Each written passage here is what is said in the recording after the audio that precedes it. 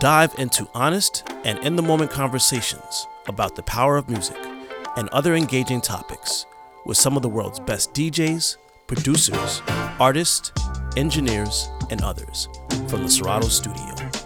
This is Serato Unscripted. In this episode, we're talking to the legends, Kenny Dope and Jazzy Jeff at South by Southwest 2019. Hear Kenny and Jeff speak about meeting each other, their first tour, getting into music production, and discovering lost vinyl gems. This is Serato Unscripted. All right.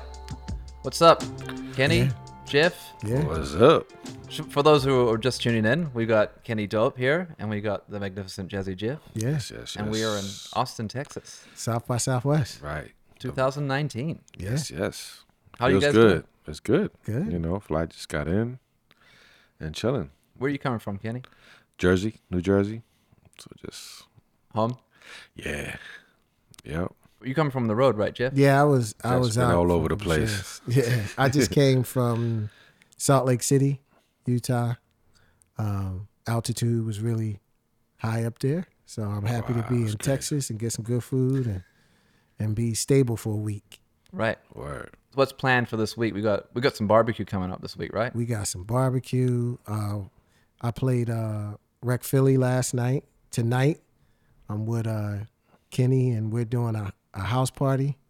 So I'm excited about that.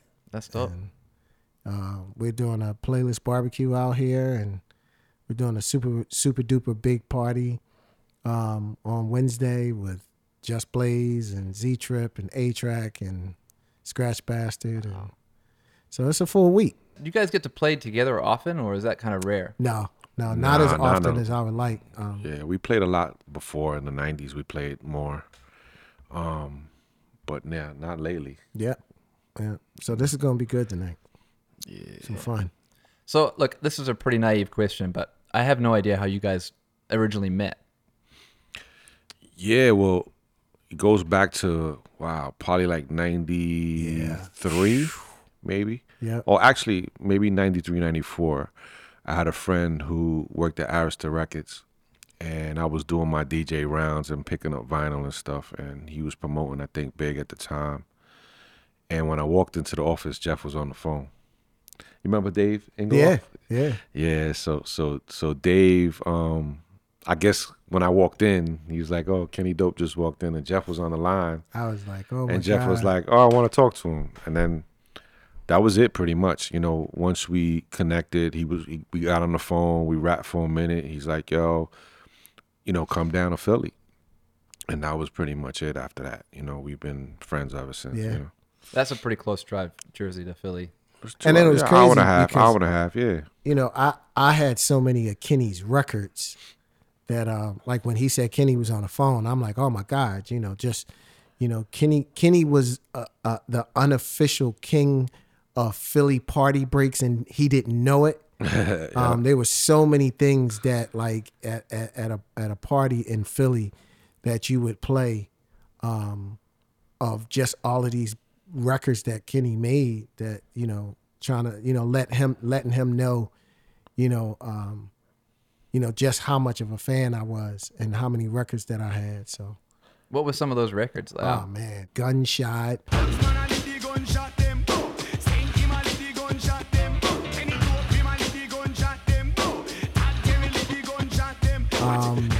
It was a couple of records that I don't remember the name. Sonny remember the name. What was the Oh, Just a Little yeah. Dope. Oh man.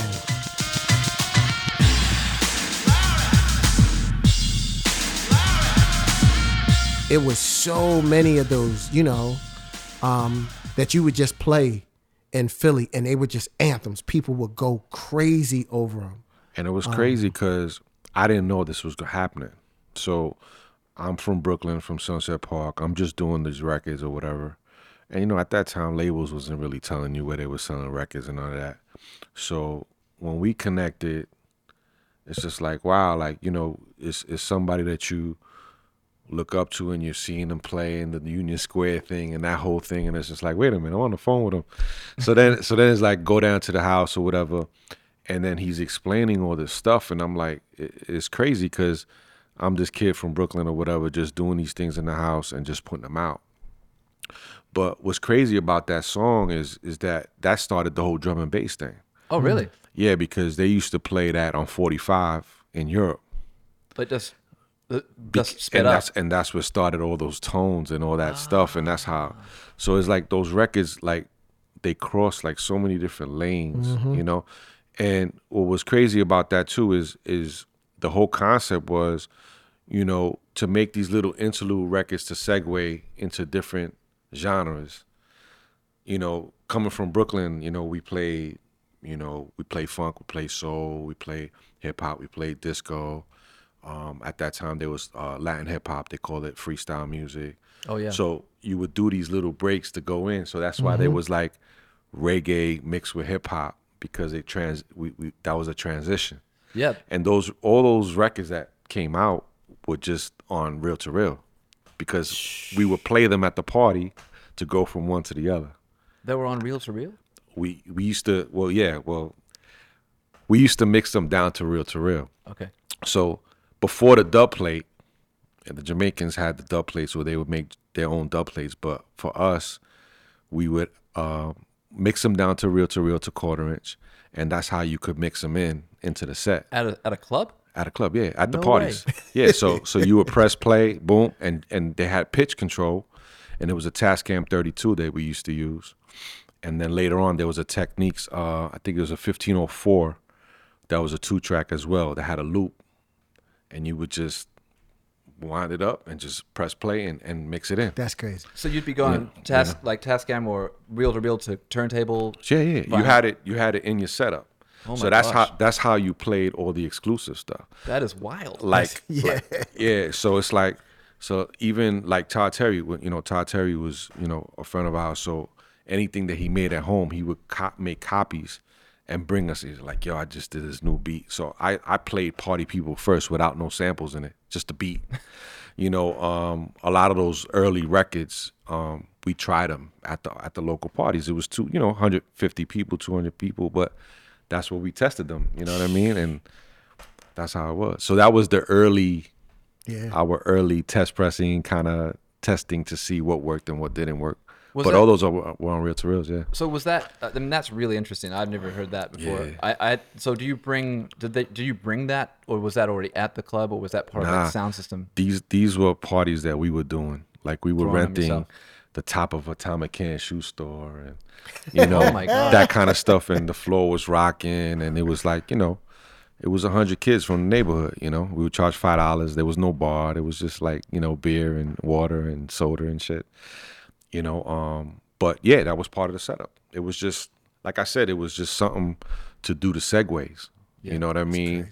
To go from the reggae set to the hip hop set, from the hip hop set to the house set. You know what I mean? Or vice versa, and back and forth. I mean, that's actually one of the questions I wanted to talk to you guys both about, because talking with Sonny and what Philly has influenced DJs as well as New York, of course. Sure. But a lot of that is like a broad range of genres. It's not just hip hop or not just house. And you guys are known as like, I mean, I think you're primarily known as a house DJ. You're known as a house DJ, but mainly I'd say people think of you as a hip hop guy based on productions that you guys are known for. But you're both extremely well versed in, like you were saying, many different genres. And Philly is known for that party rocking style. New York's known for that, being able to play multiple genres. I think the whole thing for both of us is, and I could definitely speak for Jeff as well too, because it's like we're brought up on music. You know what I'm saying? And when you're brought up on music, and then you learn how to play music, and there's no boundaries. You know what I'm saying? It's like we learned. I'm sure Jeff can tell you about somebody that was older than him that he saw play music. He might have not been cutting up and stuff like that, but he was blending records and he was mixing disco with funk and funk with soul and, early band stuff or breaks or whatever the case may be. The same thing for me. My neighborhood was Puerto Rican, but around me I had a lot of different nationalities. I had, Italians, hardcore Italians to the right of me. I had Jewish above me. I had Jamaican and African American to the left of me. So that alone, you have Latin music, You have Italian high energy disco stuff. Oh, right, like Italo disco. Yeah. Yeah. Then you had, you know, Jamaican, African, and soul and funk music on this side. Yep. We're in the middle. We're getting all of that.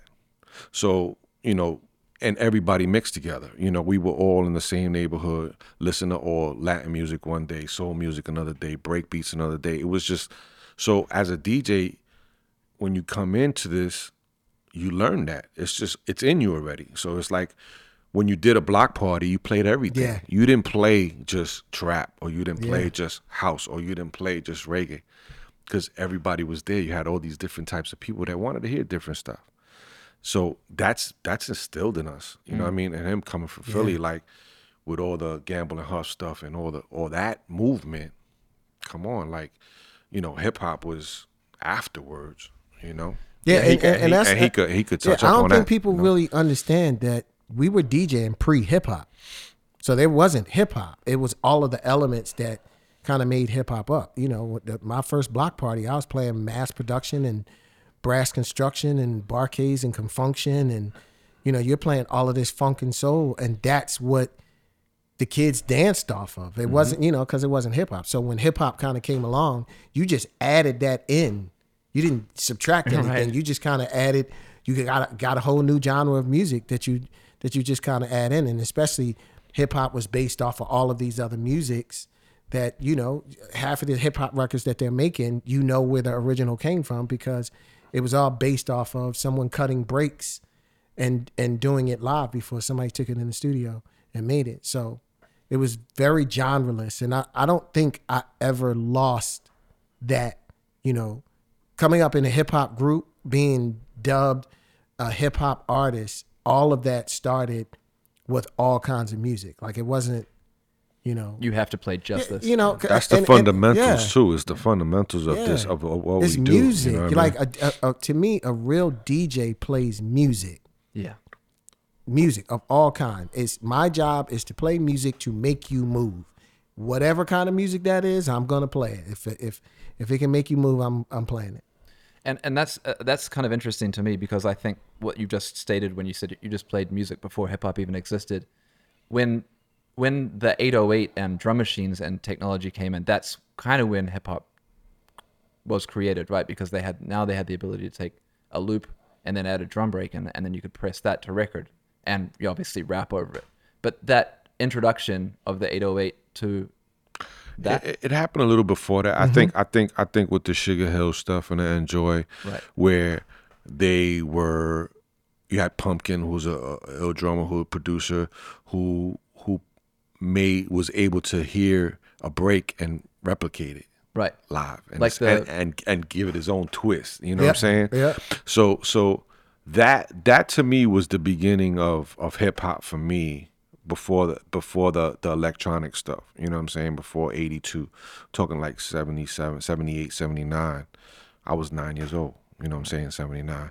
But though I remember all the Sugar Hill shit. Because Rapper's You know. Delight was an interpolation. It was like Yeah, it was took good the- time. Yeah, they But took the good times. Spoonie G records and, Yeah. and the Funky 4 plus one more records. And Treacherous 3. Treacherous 3, and those are crazy, you know, and that all comes from cassette tapes of, you know, tapes from Bronx River and stuff like that, you know, that they were doing live and live jams. Right. So yeah, it's crazy. And if you go back, some of those Cold Crush routines are rock records. Yeah. You know, Right. I've spoken to Kaz before, and he was like, "Yo, those are Yeah. rock melodies, and it's just the influences they're from where you least expect it. You know what I'm saying? And it's about, again, like Jeff said, it's just music. Like, you know, get in a vibe and say, oh, you know what? I like these lines. Let me flip that. So, you know.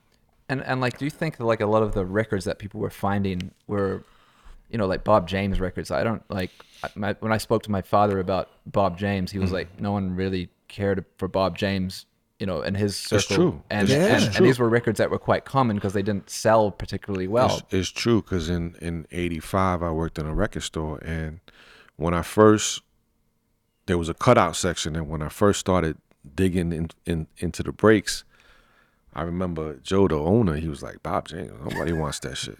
You know what I'm Yeah. saying? They didn't sell at all. but he had some beats on his stuff. You Great know what I beats. mean? You know what I mean? Yeah. Yeah. I could listen to Nautilus like All all day day. long. All Just day. don't get. I never got tired of it. Yeah. Me You too. know? Yeah. So Yeah, I think that's really interesting. But when the technology started coming in, like, how did that change the sounds that you guys were playing? Well, I mean, I think, I kind of remember the early 808 records, and you hearing this sound and you wanted to know, how was it, especially like for me, it's funny that you knew the names of a lot of these machines. They were very far out of your price range, being super young to be able to get. I remember Mattel's coming out with the Synsonic drums that kind of gave you a little bit of something that you kind of got for Christmas. And I think that kind of gave a lot of people the bug. Being able to afford a 606 drum machine and learning how to step sequence and you hearing these records,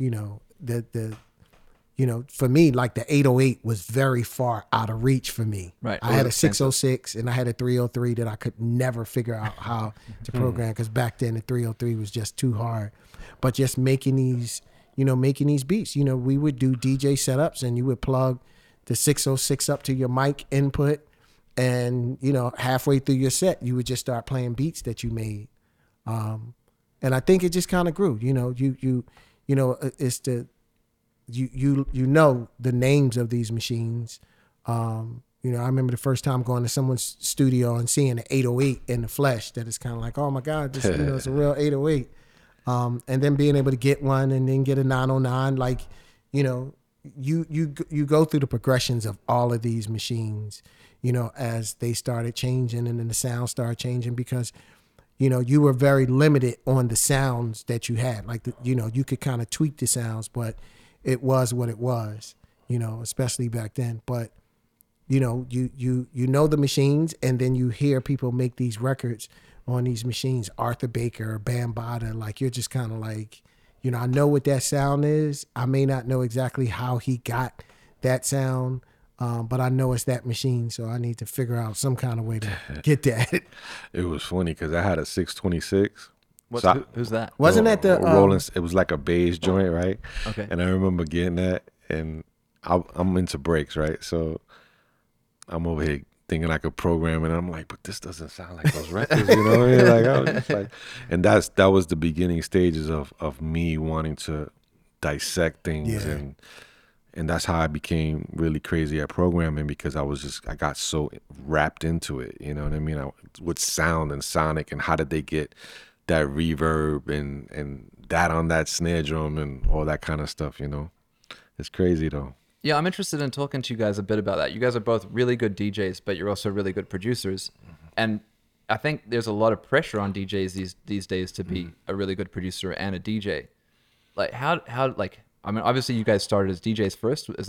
That's right? Yeah. And then the journey from a DJ into a producer, how was that? Like you were talking a bit about it just then. You started to get these machines and you started learning how to do it. I wanted to be able to make whatever I heard.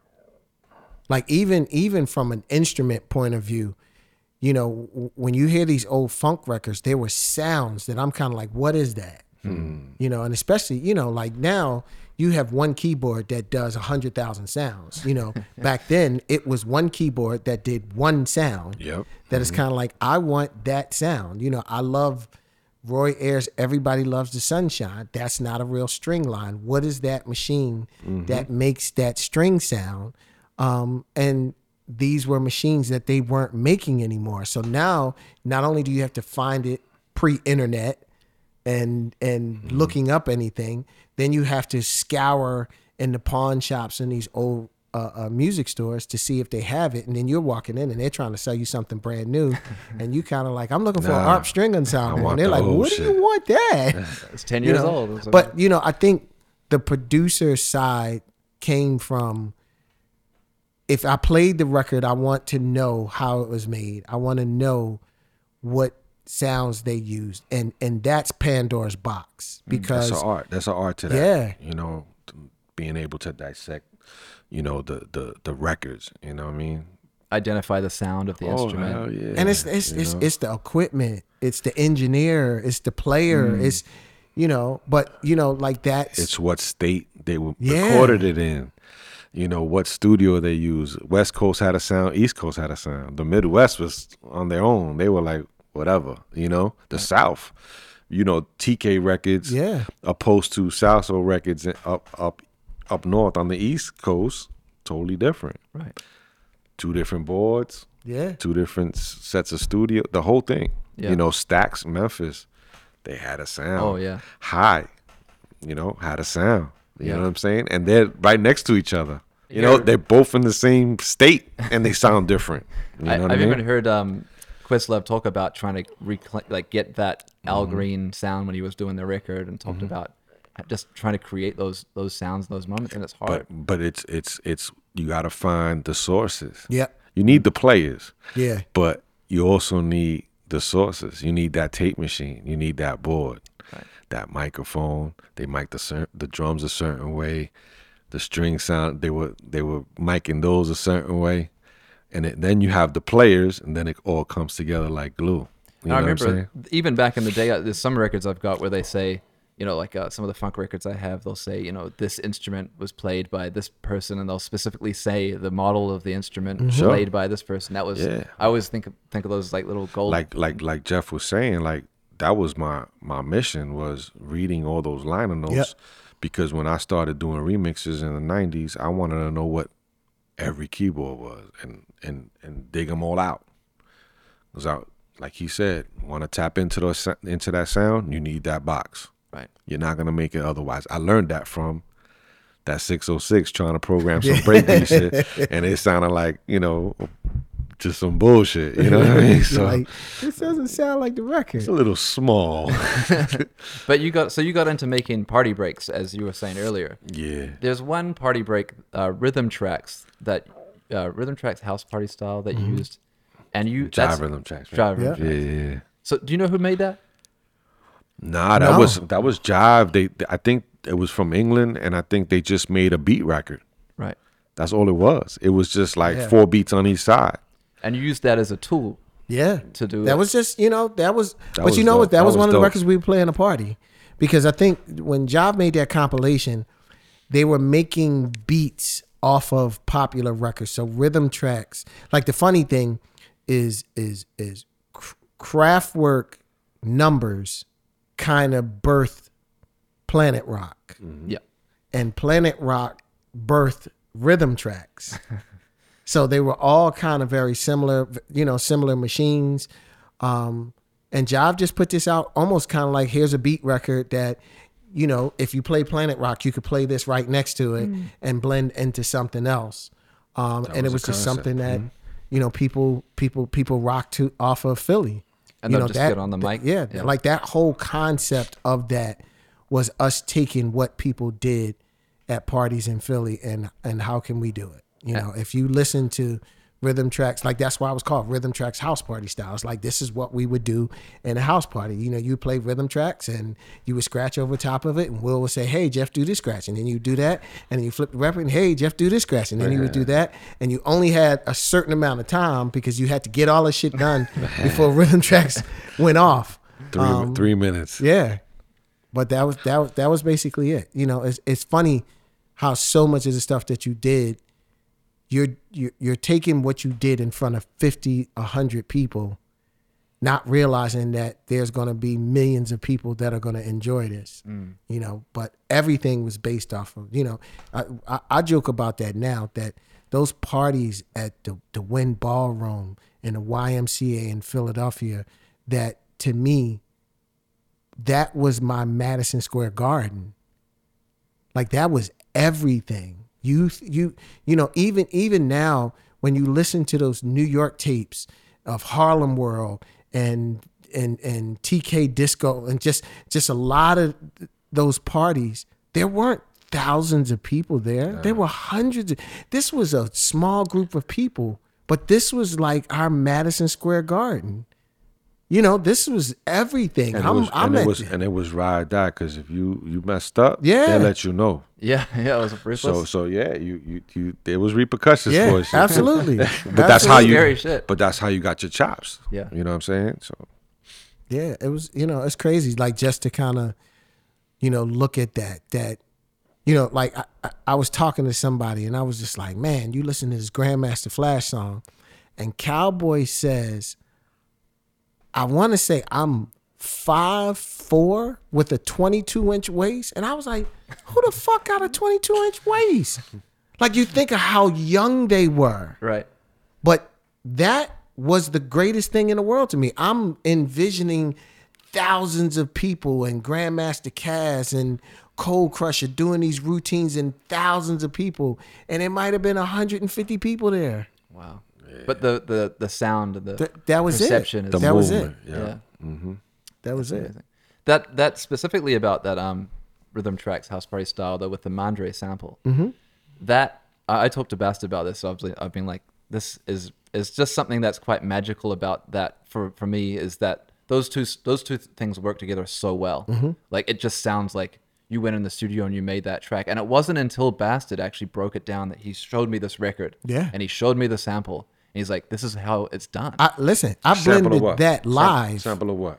Mandre. When I did Rhythm Track House Party, the dun, dun, dun, dun. Oh, yeah. Hey Jeff, this is what we can redo, right? Remember how we used to rock back home in Philly, right? At all the house parties and all the ballrooms and stuff like that. Remember how we used to rip things up at like Bartroom and Central High and Overbrook High and all them places like that? This is what I want to do, right? I want to give these people a little taste of how we used to rock, how we used to get on the wheels of steel, used to throw the records on and just get stupid back, forth, left, right, crooked, upside down and all that stuff. I want you to do all that stuff for these people, right? Because I talk all the time. I tell everybody how deaf you are. Every time we go somewhere, I be yelling and screaming. I want you to get busy on your own, Jeff. I want you to tear these records up, Jeff. Rip them apart. Go ahead now, man. Get busy. Go, Jeff. Go. Like, Just Blaze bothered me for years trying to find the record, and then finally got the record. And it was, and there's a part in it that it doesn't sync on beat, that I had to let it go and I had to stop it for a bar and catch it so that it would be on beat. But this wasn't sampled. I was writing that. Yeah. And that's a drummer. So that wasn't two electronic records. That was a drummer. Like, Kenny and I were talking about that the other day, that when you used to have to blend records that was a drummer, you had mental notes that on Better speed up, the slow bar after this, I need to drop it down to -2, and then it's going to speed back up, and then I got to go to -4 and then back to to 0 to kind of make it fit. Yeah. But when you think about it, we were mathematicians with all the rest of this, that because you had to know that almost on every record of this is where some they way slowed how to up. ride it. Yeah, where they slowed up and sped up and all that kind of stuff. Yeah. Kenny, there's a question that I've heard. There's probably just a myth, but I want to confirm it on this podcast. Mm-hmm. There's one thing that someone told me that you said about using the pitch fader when you're mixing. That's how you should be doing. You should be adjusting the pitch like that. You shouldn't be nudging it with your hand to avoid bass frequencies. That's how I learned. Right. I never learned by pushing. I And that- learned from here. Right. And that's more the disco guys. That's how they did it. Right. And I guess just from watching these two brothers that lived in my childhood days, they used to bring out a set, and that's how they mixed. Everything with the They fader. threw it in, boom, and they just, yeah. And what's your feeling about that style? Like, what you still mix like that? That's your kind of preferred way. Yeah. It's something that never leaves you. Yeah. It's like Jeff cutting. He cuts a certain way. It's just like once you learn and you're in your zone, that's what you do. You know what I'm saying? I never pushed ever. Right. And I guess I learned on B1s. So those were belt drive technique turntables, and you had to push those. You did? Yeah. Yeah, because they had a rubber band. They didn't have a motor. Oh, okay. Yeah. So you would put like this you remember inside certain 12-inch sleeves that came in with that wax paper? Yeah. You would before all these Before butter rugs and all that stuff. Yeah. used to cut that out and put that underneath your slip mat, and that's how you would get so the bottom would keep moving because the belt, and then you would throw them in. No drag. No drag, right? But I guess from learning on those, I became to have light hands, and then so then when I got on techniques, it was like nothing at that point, And now you're DJing with CDJs, and you're using 12s and turntables. 12s, turntables. Yeah, because it got to a point where we were doing vinyl for a long time. I'm a late bloomer on Serato, even on the CDJs and all that, because I was still playing vinyl and stuff. And you still play vinyl. You guys both just came still off play that. vinyl, but once they started, the records were going missing. Yeah. Once the acid, those reel-to-reels that I was telling you about, we started putting them on acetates, on dub plates. Those started going missing. It was time to switch up, and get on a digital platform. It was funny. I think I did a tour in Asia, and I remember coming home and realizing that I spent about $3,500 on extra baggage charges carrying records. We used to make the promoters pay for that. Yeah, I wasn't that well versed, but you kind of got to a point that you had to make a decision. I felt like your performance was very important because people are paying you to come here, so I can't bring less records and cheat them. I'm almost looking at it like, okay, so I'm about to cheat everybody out of an experience because the airline wants to charge me more for these flights, but you're getting into this point of, I don't know how this is going to happen. And it was crazy because that was right when Serato came out that I really felt like, I kept saying Serato changed my DJ life or saved my DJ life because, at that exact same time, like Kenny said, record companies started not pressing records, or they would do one press. So it was almost kind of, I distinctly remember LL Cool J's Doing It was one of the first records I remember that they pressed one run because I could not believe that I could not find that record. I did not have a 12-inch. I would go into the store and they would say, we're sold out. And I'm like, you getting any more? And like, we don't know. That's crazy. And I was just like, yo, like, what do you mean? Like, this is people coming in. This is one of the biggest records out. Like, yo, you got LL Cool J's Doing It? And I'm like, no. And I don't know if I'm going to get it. And then I remember going to a place like Rock and Soul, and Rock and Soul had bootlegs. And it was kind of like they started to save all of our lives because when the record company started making one run or one pressing run of records, you could go to a Rock and Soul and someone would press up the bootlegs of these records. So it was a safety net, but it was just kind of like, I knew like that's going to be a matter of time before I come in Rock and Soul and the cops are going to be here. And then, then I can't get that. Down too for that, man. So it's just, but as a DJ, you're kind of like, yo, my job is to play this music for people. And the record companies, now people are making CDs and, cassettes that they didn't feel like pressing up the records was important. So you had to make an adjustment. Speaking of touring, Kenny, you were touring for a long time, and you were working while you were doing that. You were working at the studio with Touch of Jazz. Yeah. Let's talk about that. I think we wanted to get into that. Like it's funny. Like when Kenny and I got really cool, like Kenny was the one that kind of brought me down to Winter Music, and exposed me to a whole different world. Like, the house world, I used to always be envious of because it was so much of a community-based thing that I was just like, how come the hip-hop world isn't like this? You go down to Miami and it's 200,000 people down here and they all support the parties.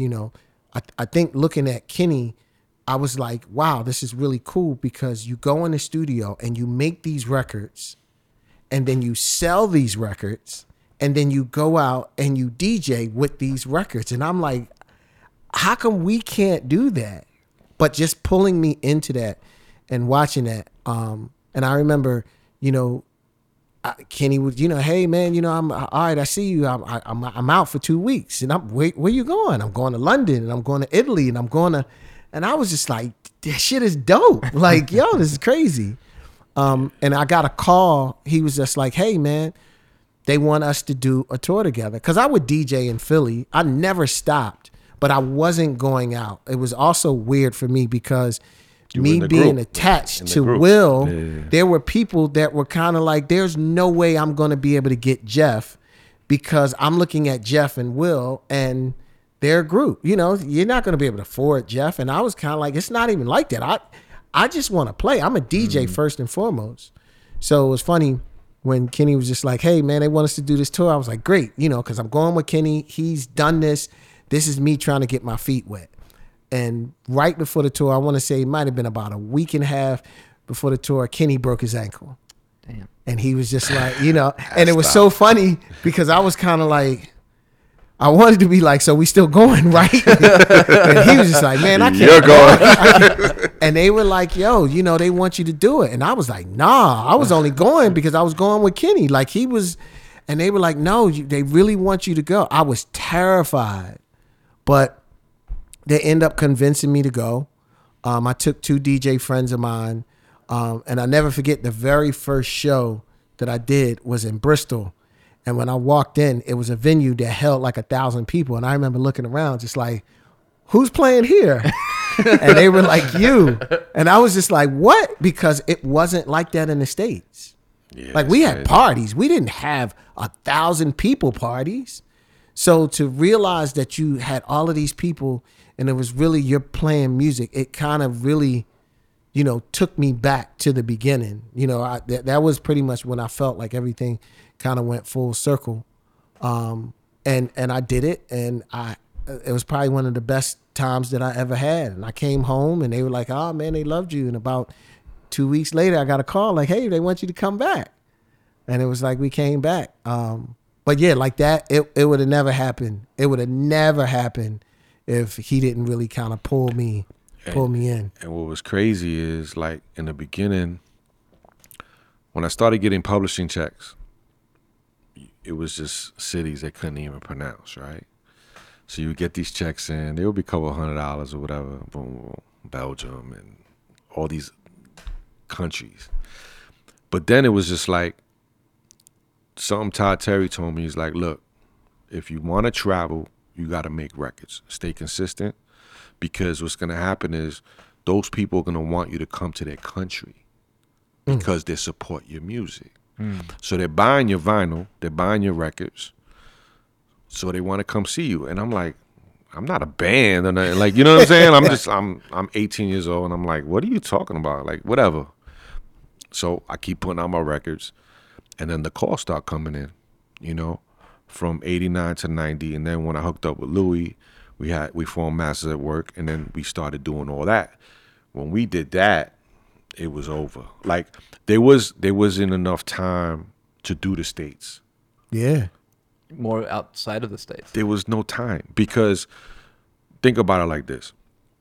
I was in the studio 5 days a week. In the States. At home Yep. in New York. Yep. 18-hour days every day. Just doing mixes, right? Wow. On the weekends, we were out. We would go overseas, go to Japan, go to Italy, whatever. Come back in the studio. You know what I'm saying? So any dates, that's why, like, even now to this day, the U.S. is probably my lowest market, because everything was over there for 30 years. You know what I'm saying? Built that up. Yeah, because there was no time to actually do this here. You know what I'm saying? Because even if I would do like a 2-week run, like Jeff said, we were booking studios over there in London or wherever, right, to do the work that we had to do at that time, because we had downtime or whatever. We would knock them out either in Japan or in London. London was like my second home for a long time, for a good 10 years, because I was there so much. So, but yeah, it was crazy, because all the countries that bought these records wanted you to come play their club, their local club. 200 people. Like, going back to the Philly days is their local shit now. Now you're in their country or their whatever, and you're playing for them. And then it keeps growing from there. This is like pre-internet, pre everything. This is just that those pieces of wax was our social media, was our promotion right there, you know? I think that's really important for younger people to hear as well about what producing can do for your career. I mean, you guys are both, we were talking about this. You're both known as producers, and making songs, and that travels further than a DJ set can. Oh man. And the crazy thing is, like, people think today, with all this stuff now, and that we can't make a living off of this, or we can't sell our. That's bullshit, man. Like, at the end of the day, if you do your merch and you do your physical product, you promote yourself and let people know that that's available, you could sell units. Yeah. You know what I'm saying? You could get that stuff off without a doubt. So this whole mystique about there's no money in music anymore is just a crock of shit. And then you got to know what I keep mean? in mind, we were doing all of this with no social media, no internet. Yeah, the records were moving. It's kind of like now, I could post a clip of a beat that I make for 1 million people. Yeah. So it's It's a whole nother Yeah. thing, yeah, for sure. being able to combine what we did and what you can do now is amazing. The access is there. Yeah. Oh my God, it's ridiculous. So speaking of, this is something also that's, I think, really important. House and hip hop, they're so closely, they come from very similar backgrounds, a lot of the same records even, but there's such a difference in not only the audience, but the reach. And, you addressed it, you talked about going to Winter Music Conference and the crowd was really engaged. And, you've made hip hop records and, But not to cut you off, go but ahead. just hold that thought. Just to answer that real quick. At one point, it wasn't separate. Yeah. right. You know what I mean? I think it became, I would say, probably, when did Tribe come out? 93, somewhere like that. 93, 94. That's when it became separate. When you went to a club in New York, they played everything. It was just Before good that, music, like you before were that, saying. hip hop, reggae, whatever, disco, whatever, everything, and then got to a point where, the house went one way and hip hop went another way. It just got separated. What do you think could cause that? It is politics, man. Yeah. Really? Politics, people's views, and not wanting certain people in their club and that kind of stuff. Which kind of Everything it's separated Yeah. people. Period. Everything You got to changed when understand. money got involved, You got to too. understand. Oh, yeah. Like you got to understand. Like, and let me know if Philly was like this too. Like, I went to the tunnel before Flex had the tunnel. I went to the tunnel where DJ Roman Ricardo used to play at the tunnel.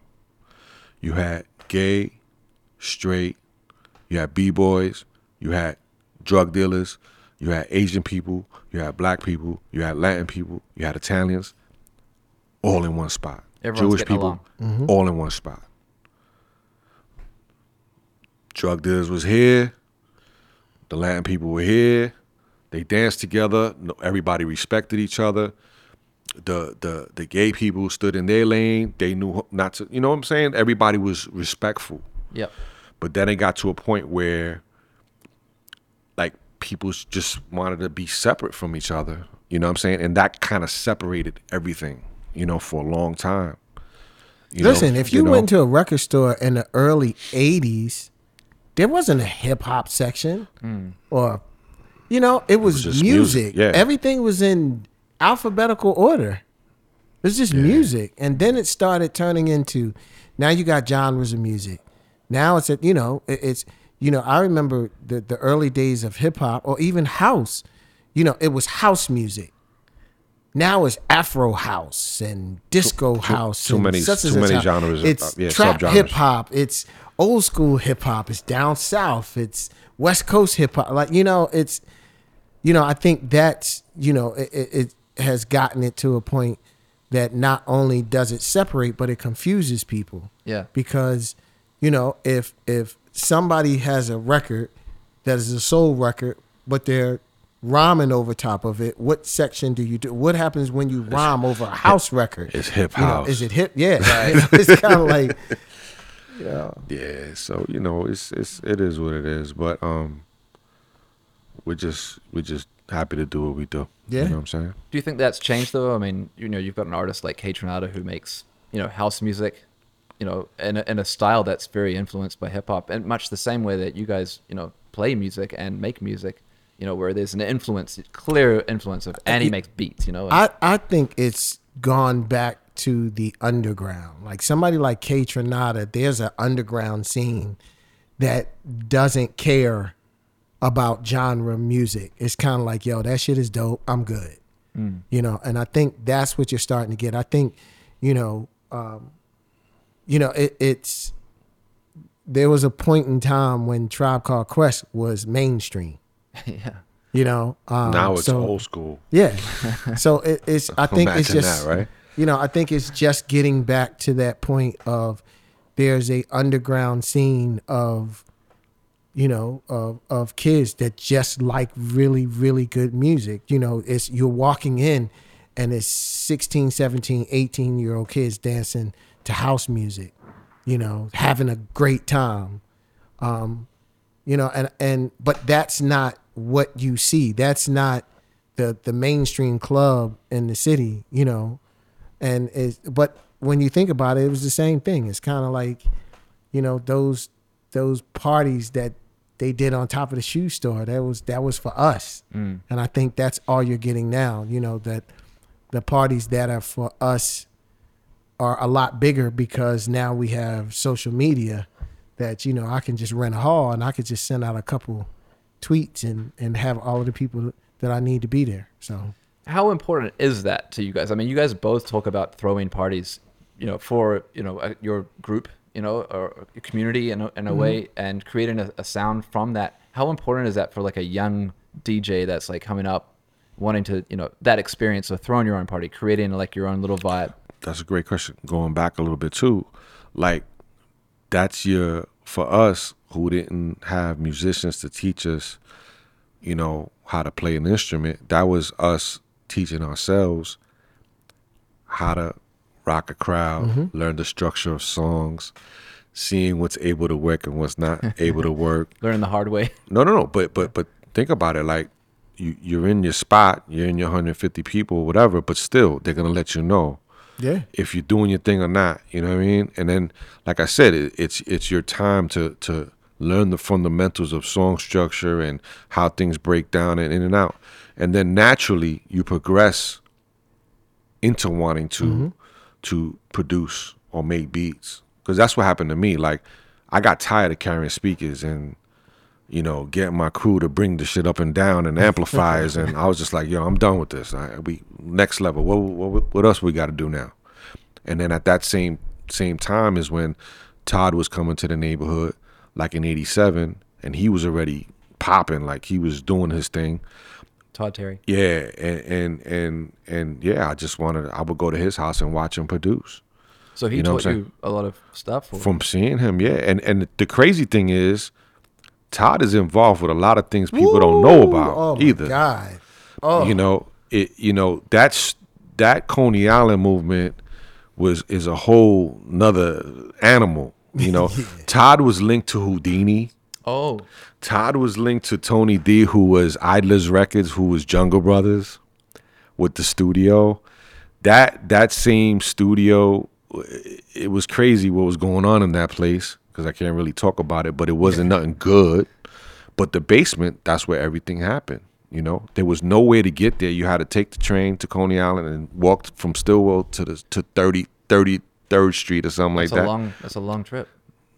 And gangsta at the same time. Yeah. You know what I'm saying? So, but it's crazy. That's where I recorded my first album in 1988. At this basement? The Chaos record was done there in the same basement that Jungle did their shit. Roy House was done there. All that stuff was done there. Wow. You know, a lot of history. And it was crazy because fast forward a little bit, Greg Four, who had a label called Jump Street, I don't know if you remember that, but he had a label called Bad Boy before Puffy, which I was on Bad Boy. That's crazy. My first record's on Bad Boy before Puffy. And it was at this studio. And I had called Greg one day and I was like, yo, like, I want to put that album out again. He's like, you can have it. I'm like, where the tapes at? That's the only tape I don't have master of. Man. And he's like, Ken, it got washed away in Sandy. Oh shoot, that was really recent too. All the tapes were still there, like the Jungle Brothers stuff. Like all the stuff was still in the house. It's crazy. What a letdown. Yeah, so I was just like, wow, that's deep, you know. But all that stuff was there in Coney Island. But yeah, Todd was linked to a lot of different things. You know, he was linked to what's that? On Prelude, CD3. Yeah. Those were his boys. Like that whole it was a whole movement of them that did all this music. You know what I'm saying? It's crazy. But yeah, going to his house is how I picked up, you know, him watching produced vocals, you know, him doing the production and stuff like that. And then I wanted to do it myself. Wow. Now, just going back a little bit about this Sandy thing, and natural disasters and things that cause change. I think it's an interesting folklore story that I've heard about Jeff, you in particular, and I imagine both of you, was pre-Serato. There was a story about Q-Tip and his house burning down. Yeah. So that's true? Yeah. Well, he lost a lot of his music. Like, and it's funny because, you know, very, very unfortunate for him losing his music. But Kenny was the one that initiated, we need to start backing up our music. And it was really crazy because Kenny started backing up, you know, a lot of the funk and soul stuff. And I started, and when I say backing up, we were just recording. We were just recording all of the records.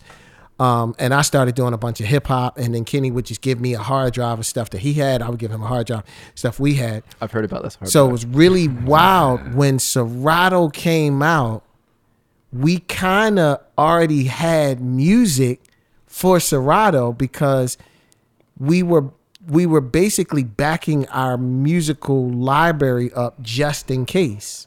Because, you know, at that point in time, when that happened, I think anybody who had any records or thing like that, that's stuff that we didn't really think about. We didn't think about a natural disaster taking all your records out or you losing all your equipment.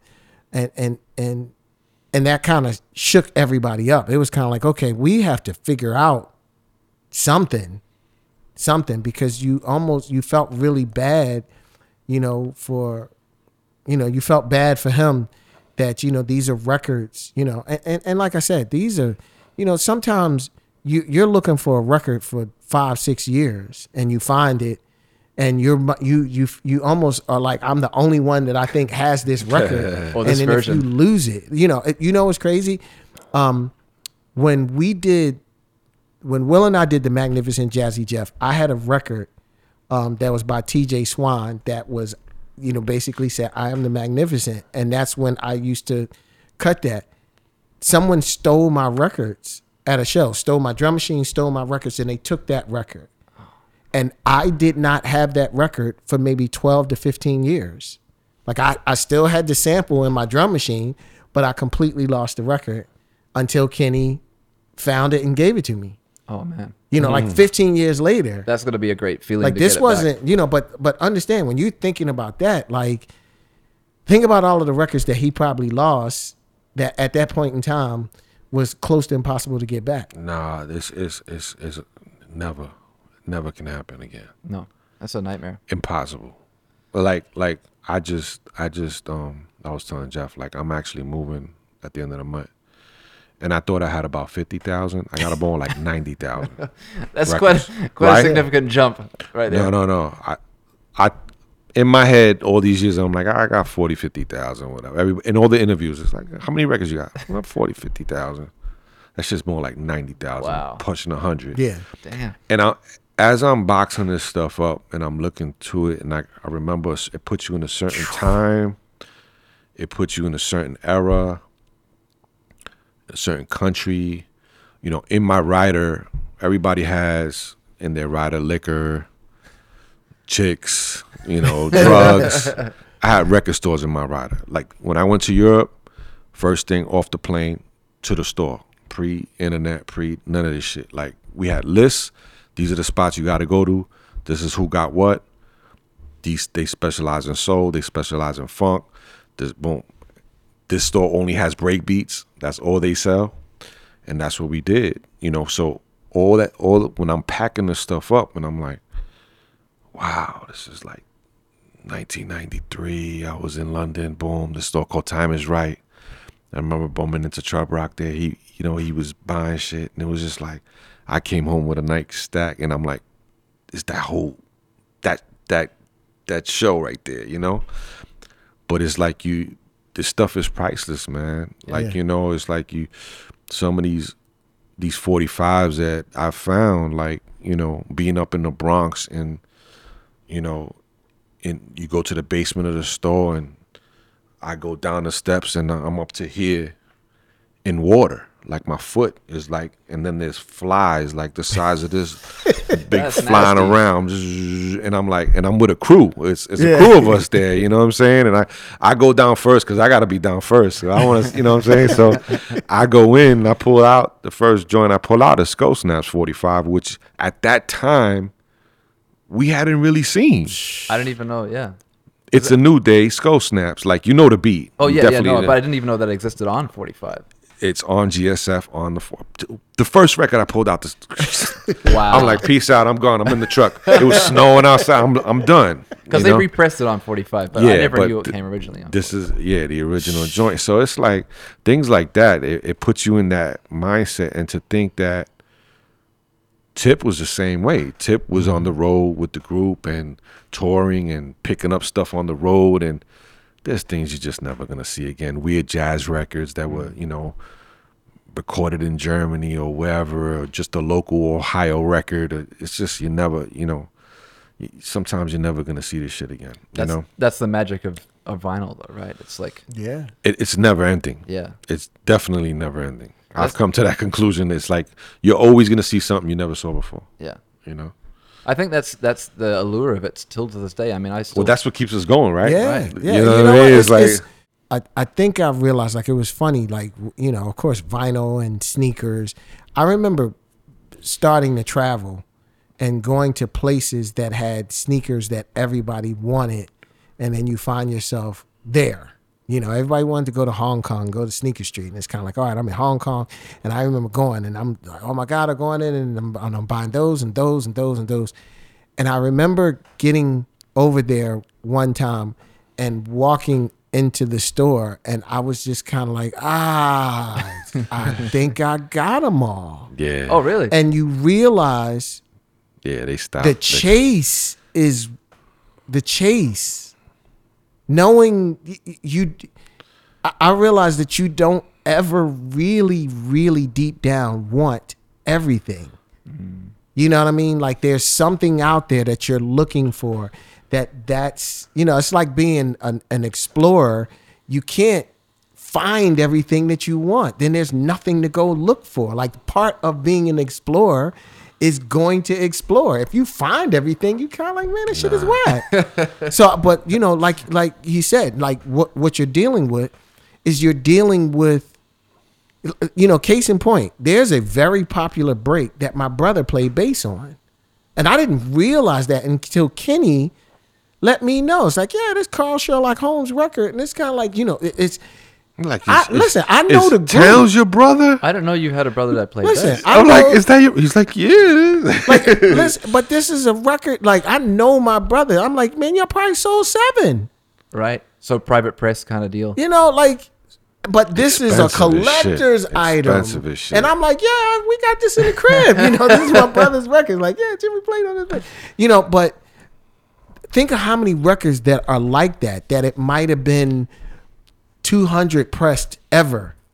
It's this break, and it's kind of like you can't find it, but I landed in Australia and went to the store, and lo and behold, there's a copy. Let alone it's a copy, it's $3. Yeah. So but that's why it never ends. Yeah. That's why it never ends. That's one of the reasons why I started KD Records was because I was playing these really expensive funk records, and kids were coming up and they were like, "Yo, like what's that?" And I'm like, "This record's $1,500. It's so and so, but it's $1,500." Right. Oh, what's that? And this is $3,000, and then, like expensive shit. So I was like, you know what? I gotta start some, and I started to seek out the master rights to wanting to reissue these rare records so these kids can actually buy them, so we could keep pushing the music forward. Yep. That's so smart, man. You know what I mean? Because if we, why am I gonna keep it to myself? Yeah. You know what I'm saying? When this record's so dope, even though they sold 2 copies when it came out, but you know, I've repressed it 8 times. You know what I'm saying? So or 10 times. You know what I mean? Because it just is just one of those things that it keeps going, it keeps going, it keeps going. You know, so yeah, you got to keep pushing it forward. And then you know what? When you even think about just him getting into that, thinking the level of that is, because that started from him searching for these records. That started from Kenny finding the diamond. He went searching and found a diamond and didn't want to keep the diamond for himself. Like every time he shows this diamond to somebody, they're like, "Oh my God, that's so beautiful." And it's kind of like, yeah, this is whack because I am the only one that has the diamond. Like, let me find a diamond manufacturer and manufacture a bunch of them so a bunch of other people can have it. You know, music is funny because there are times that, you know, you can have the best record in the world and put it out 2 weeks later and no one likes it. Like it's time, you know. It's all about time, yeah. Yeah, Sure. it's time has a lot to do with it. So much of this great music came out at a time that might have been way over somebody else's head. Yep. And then Too futuristic. 10 years later, this is genius. You know, it's, you know, unfortunately, there are a lot of people that you feel the credit came after they were gone. Oh, Because they were, you know, like I just didn't understand it when I was here, or, you know, for whatever reason. It could have been politics, it could have been record company, it could have been, you know, even looking at like that Searching for Sugar Man, Yeah, you know, Rodriguez. documentary that is dope. kind of like, yo, this is crazy because, you know, like for him to come back 25, 30 years, like people thought he passed away. And it was just like, you know, I think what made stories like that so great was he was able to become appreciated in his lifetime. in his lifetime. Yeah. You know what I mean? Like it's, you know, It's like Manziel. It's the same. Yeah. It's the same story. It's like, you know, he did 2 singles. He did Midnight Theme and Space Funk, which I'm sure you know the 2 breaks. I actually have the Katy pressing of that. When you mentioned that, So- that was the one I got from you. Yeah. So it's like, you know, Manziel.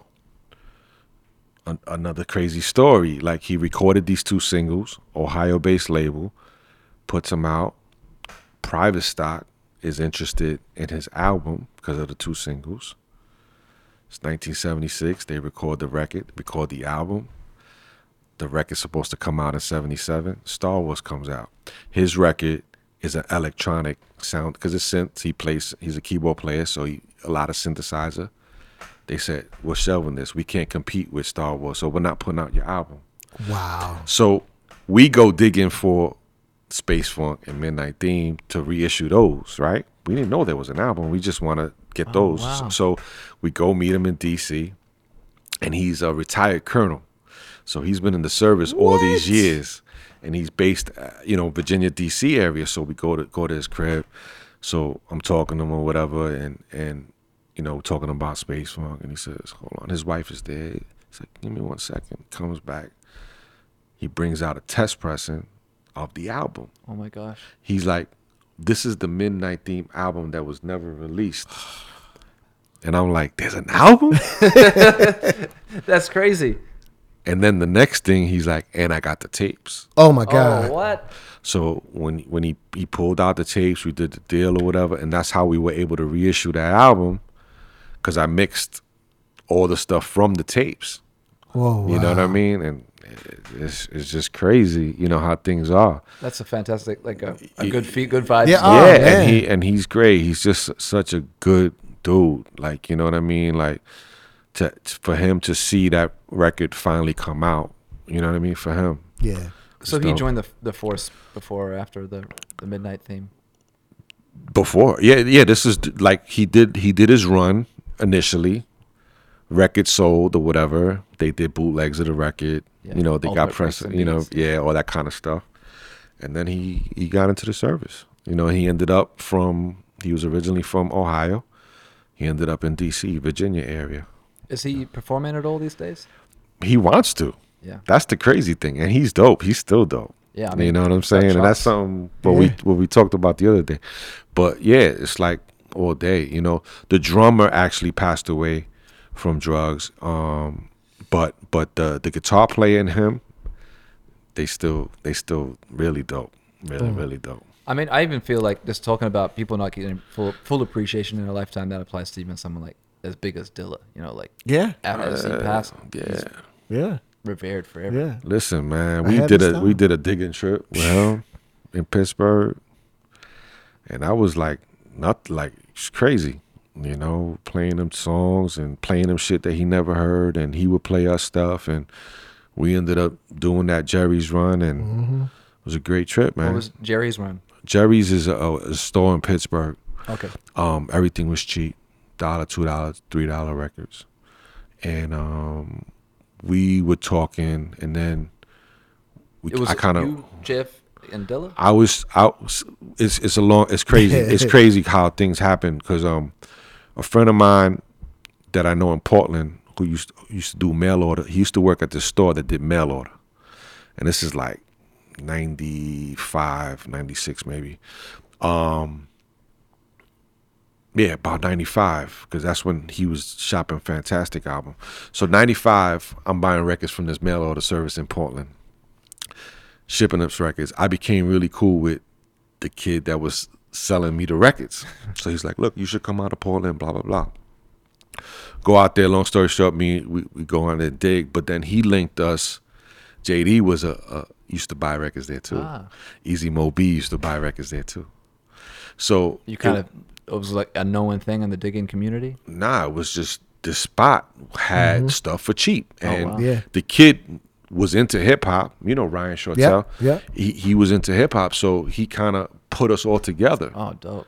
So then me and Jay kept in touch or whatever, and then I was like, look, man, there's this spot that's supposed to be crazy. You want to take a run? Now, he used to come to New York all the time on the $75 plane from Detroit to LaGuardia. Philly too. You know, there was like a He was good with the $75 flight. $75. I don't know how he found this shit. Like $75. Like he would come for the day and go back home. Yep. At night. Yep. Wow. That's dedication, man. Yeah. No, he would come, dig, and then go back at night. Yeah. Or he would come do a session in New York and go back. So then I was like, yo, there's a spot in Pittsburgh or whatever. So we ended up, so I said, Jeff, like, let's go. Like the whole crew. So we all went. Yeah, that was the best digging trip of my It was life. fucking Really? amazing, Yeah. man. Like Yeah. we were in this spot, like he was the back of me, and I was like, "Yo, look at you know this?" And he's like, "Nah." He's passing stuff over to me. Amazing, man. Amazing. And it was there's crazy a photo of it yeah, floating online. It was crazy because this was at a point in time where I kind of stopped digging, and I felt really out of touch. And it was so dope to have Kenny on one side, Dilla on the other side, and they were like, "We got you." And while they were digging amongst themselves, Kenny would just be like, "You know what this is?" And I would say no, and he would just put it in a pile. Dilla would come over, like, "You got this?" I said no, and they would just put it in a pile. So they were making piles for themselves, but they were making piles for me. Oh, man. crazy. What a It was gift. funny because we drove from Philly. We drove from Philly to Pittsburgh, and we probably got to Pittsburgh about 6 a.m. And we went to a motel, and we all crashed out till about 9. We went to an IHOP and got breakfast, and pulled up in front of Jerry's right when they opened.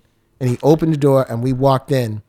First of all, Jerry's has like 3 million records. So when we walked in the door, I don't think anybody moved for about 5 minutes because you're just Yeah, you looking were at all these stuck. records. Stuck. So then when we walked in, and everybody just went to the point that, you know, somebody went up the street and bought some hot dogs, and we came back and we ate in the store. Like, It's like shift and we work. but we stayed there No until the store cameras though, man. closed. Imagine that shit. Yeah, we stayed till the store closed. So it was funny because I was the first person that walked to the register. So I got a pile of records. So first of all, no one is thinking about how are we going to get these records home. So I was like, I walked and I was just like, all right. So I'm thinking like, every record in there was $3, $2, so it wasn't really expensive. So I was like, man, I probably spent about, easily $900. He didn't even count them up. He looked at the pile and said, give me 200. Oh. And I was like, I would have bought more if I didn't. So everybody went out and started adding stuff, and he gave us all of the records for cheap, and it was so funny because we closed the store, and I remember the picture is us all leaning against the truck because we had boxes and boxes of records trying to figure out how we gonna get them home. Like literally, we were driving 6 hours from Pittsburgh, and Dylan might have been laying on a pile of records because there was no room on the seat. But it was kind of like, and it was a Navigator truck at that time. It was a big truck. Yeah, you know what I mean. But it was crazy. Like especially, we all came back to the house and slept and woke up the next day, and it was crazy to watch them just go through the records, and it was just like you pull it out and he play it, and I'm like, oh my god, And I still have all of those records. Is Jerry's still open? Yeah, Jerry's is open. So people can still make the journey. He actually sold all the stuff at one point, but then it was funny. I just watched a video on him the other day on YouTube, and he's like, they call me a hoarder, but I'm not really a hoarder. I just love records. And he's got like 4 million records still. Wow. Yeah. Like he got more again. Yeah. I don't know where the hell he got them from, but yeah, it's a dose. It's very different than when we went. Yeah. But it's definitely an experience to go. If you ever want to go look at records and look at children's records and look at so many different genres of stuff that you don't typically get to see in a store. I think Amoeba is like the closest thing to that kind of vibe where you walk in and it's just like, you know what I mean? As far as you can see, yeah. Love Amoeba. Amoeba's a great spot. Yeah. San Francisco, LA. They got other stores? I only know San Francisco and LA. Same. Yeah. But those records, did anything come of, like, did you guys end up making beats out of those records? Oh my God. Oh man. I gave Ivan the Soul Child record. Ivan Barris? Yeah. That's where he made the Music Soul Child record. I gave him that sample. Which sample was that? The one. Just Friends? Just Friends, yeah. Really? Yeah. I was like, yo, you need to use that. Oh, so Ivan was on this trip too? Yeah. Oh yeah. Oh wow. Shout out Ivan. That's one of my favorite. That's one of my favorite records. And you know what it is? It didn't matter. It was like, yo, man, do your thing. You know. I'm just organizing my records again, and it's wild to go through records, and you see the Jerry's tag on it that I know that I either got this from Kenny or Dilla. Wow. That this was, it's really special. Yeah.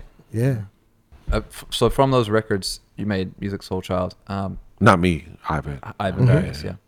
The question I was going to ask was, so with obviously sampling records, you guys have sampled records and made great beats out of them. And sometimes you guys have gotten in maybe legal hot water or had difficulty clearing samples. Yep. Can you tell us any stories about specific records like that? No. I mean, yeah, if you don't want I could tell you a good story, though. When I did the Buckethead record, the Bomb joint.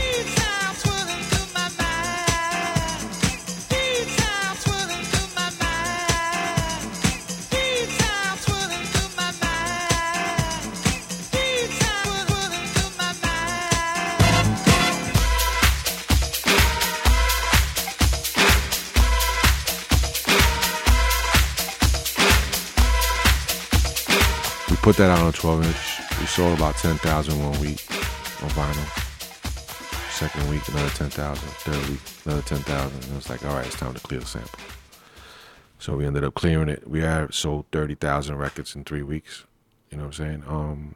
And then just basically cleared it, and it took off. So it's one of those things where you got to use your judgment and use discretion and when to and when not to and all that kind of stuff, But I've come a lot, doing the reissues and stuff. A lot of the old musicians love it.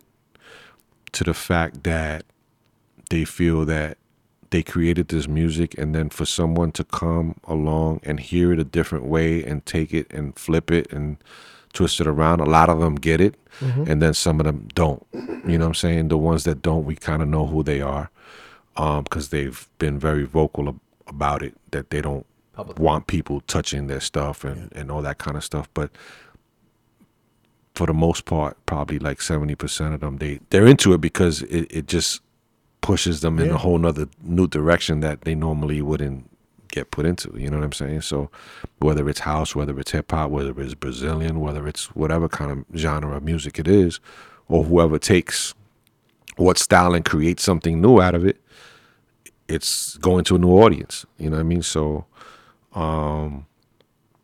it can get touchy. You know, there's people that actually license records just to sue people. Yeah. That's how grimy this gets. Wow.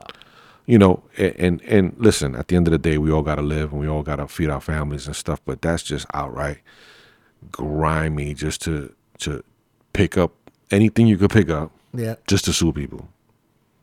Yes. You know what I'm saying? Just to buy catalogs, just to buy, you know what I mean? It's just like, come on, man. Like, it's counterproductive to the creation culture of music. Well, it's definitely counterproductive it's to whack, the culture, man. that, you know. You kind of understand the argument on both sides. Sampling a lot has educated a whole new generation to people, you know, and that's not taking anything away from somebody. You know, I kind of think it's a two-way street. You know, the way that it works. You know, you're discovering something and bringing it to a whole new audience. You know, what Kenny has done, reaching out to a lot of people who have the masters and reissuing them, you know, that's incredible. But that all basically started from someone digging through records and you sampling and saying that this is something that I think the world should hear, you know, and at a different time. So that's a very a real DJ approach to things, though. You know, I mean, the fact of a DJ is, you know, you're playing music, but part of, I mean, in my opinion, part of being a DJ is finding music that other people may not know about and presenting it to the world. It's crazy. I just mixed something for a friend who has a label called Now Again on the West Coast for my man Egon, and the guy is 96. Wow. Did these records, never came out, nothing. Egon found it. He's like, yo, I found this album. I want to send it to you. He sent it to me. And when he told me the story, I was like, I got to do this for him. I just got to do it for him. You know what I'm saying? Love. I just got to do it. Yeah. I got to figure out how to do it in between my whole madness of the last couple of months. And I did it. And all the band members are blown away. But the main producer who arranged all the music, he's 96 years old. Wow. And like, I'm hitting Egon. I'm like, yo, did he hear yet? He's like, yo, I had to mail them Oh, right. a CD. I'm like, what? He's like, he's 96. Yeah, he's not using He's not WeTransfer or email. You know what I'm saying? Like, you got Dropbox. I'm like, okay. I'm like, because I was just curious to see, you know, to see what he thought, and they ended up loving it and stuff. So that feels good. You know, it's just like you give back, and these guys, you know, a lot of the artists from the 60s and 70s, you know, they put their blood, sweat, and tears into this music. Some of them paid for themselves. Some of them had day jobs that they would be in the studio at night recording, you know what I'm saying, to do what they wanted to put out, and then sold their singles on the weekend at their shows. You know, kind of what we do today with their merch and stuff. They were doing the same thing, you know, but using their own money and stuff like that. So it's kind of dope to give back to them, you know. So, I mean, back to the discovery and the promotion of music. You know, as DJs, you know, you guys obviously get to hear a lot of music and stuff. But, you know, what's your feeling on what your responsibility is, you know, to yourself and to the audience of presenting music to people? I gotta stay within who I am. You know what I'm saying? That's the biggest thing. They came a point a couple years ago that I thought it was the end for me. In what way? Because it was just the music that was coming out. I was just like, I couldn't play it. And everybody was telling me that I had to play that in order to get booked. And I was just like, nah, I'm not doing that. It's not you. it's not me. Yeah. It's not me. And it was just like a point where I said, you know what? I told Tracy, I was like, listen, like, I think this is it. Like, she's like, what do you mean? I'm like, I cannot play this. You know what I mean? And a lot of the guys that went on to play it, now they're trying to come back to the fold, but it's just like, it's not that easy, because once you leave that behind and you leave your legacy behind and you leave and you touch uncharted waters that you don't belong, people ain't stupid. They ain't trying to have that. So that was the time when I was like, oh shit, like this, I think this is it for me, you know? And it's tough, because you say to yourself, you know, this is what I've done my whole life. Yeah. You know what I mean? Play this music and play people's music and make music and all that. So, you know, yeah, that's just, but you know, things are better now. Not great.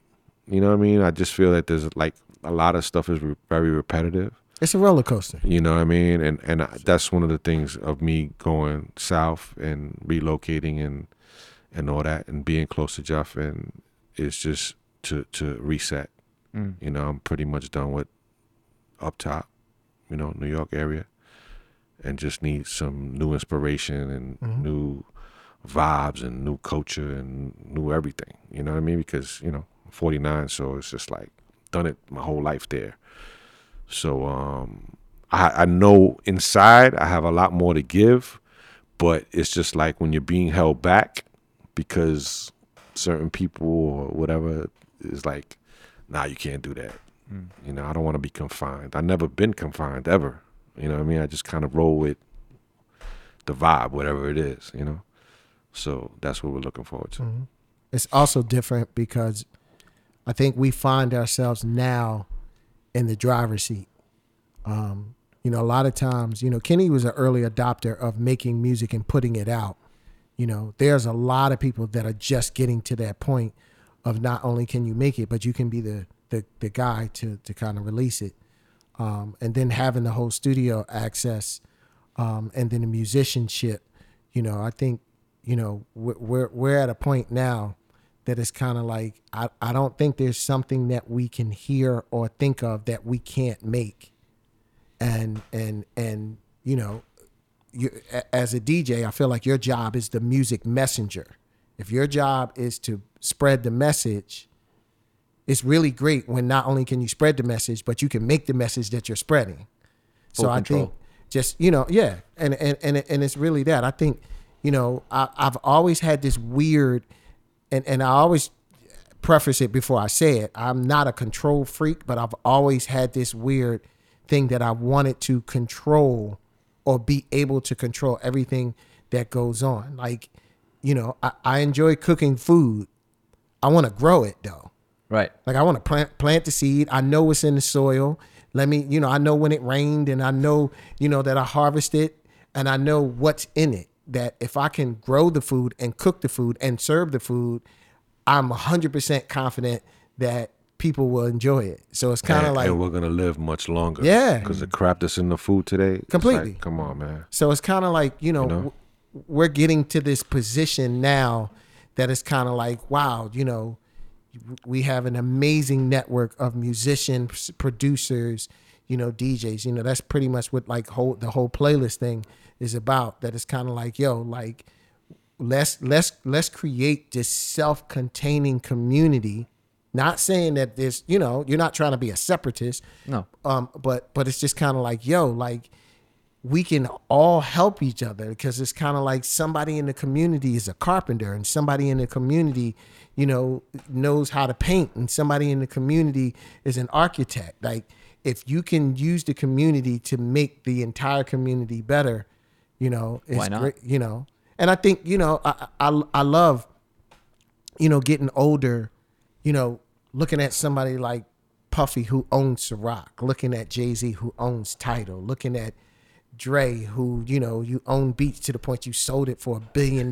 Like, you know, we are the elder statesmen, and I love seeing us in those positions that, you know, Puffy drank vodka, Jay-Z listened to the radio, and Dre used someone else's headphones.